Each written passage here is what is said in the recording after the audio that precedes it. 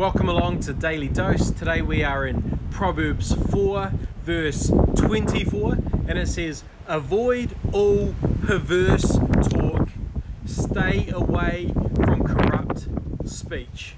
Notice that it doesn't say tolerate perverse talk or ignore perverse talk, but we're actually told here to avoid it, and then we're told to stay away from corrupt speech.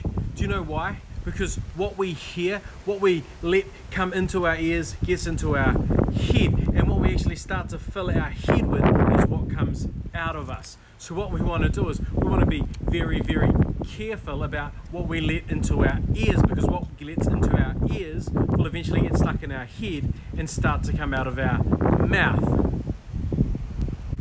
So this is why Solomon's saying we want to avoid all perverse talk. Just get away from it, run away, stay away from corrupt speech, because we don't want that coming in our ears, getting into our brains, and coming out of our mouths. I love what Paul says in Philippians. He says that whatever is true, whatever is honorable, whatever is just, whatever is pure, whatever is lovely, whatever is commendable, think on these things. We want to be intentional about what we think about. We want to be intentional about what comes into our ears, because it's then going to get into our brains and it's going to come out of our mouths. What are you putting into your ears today?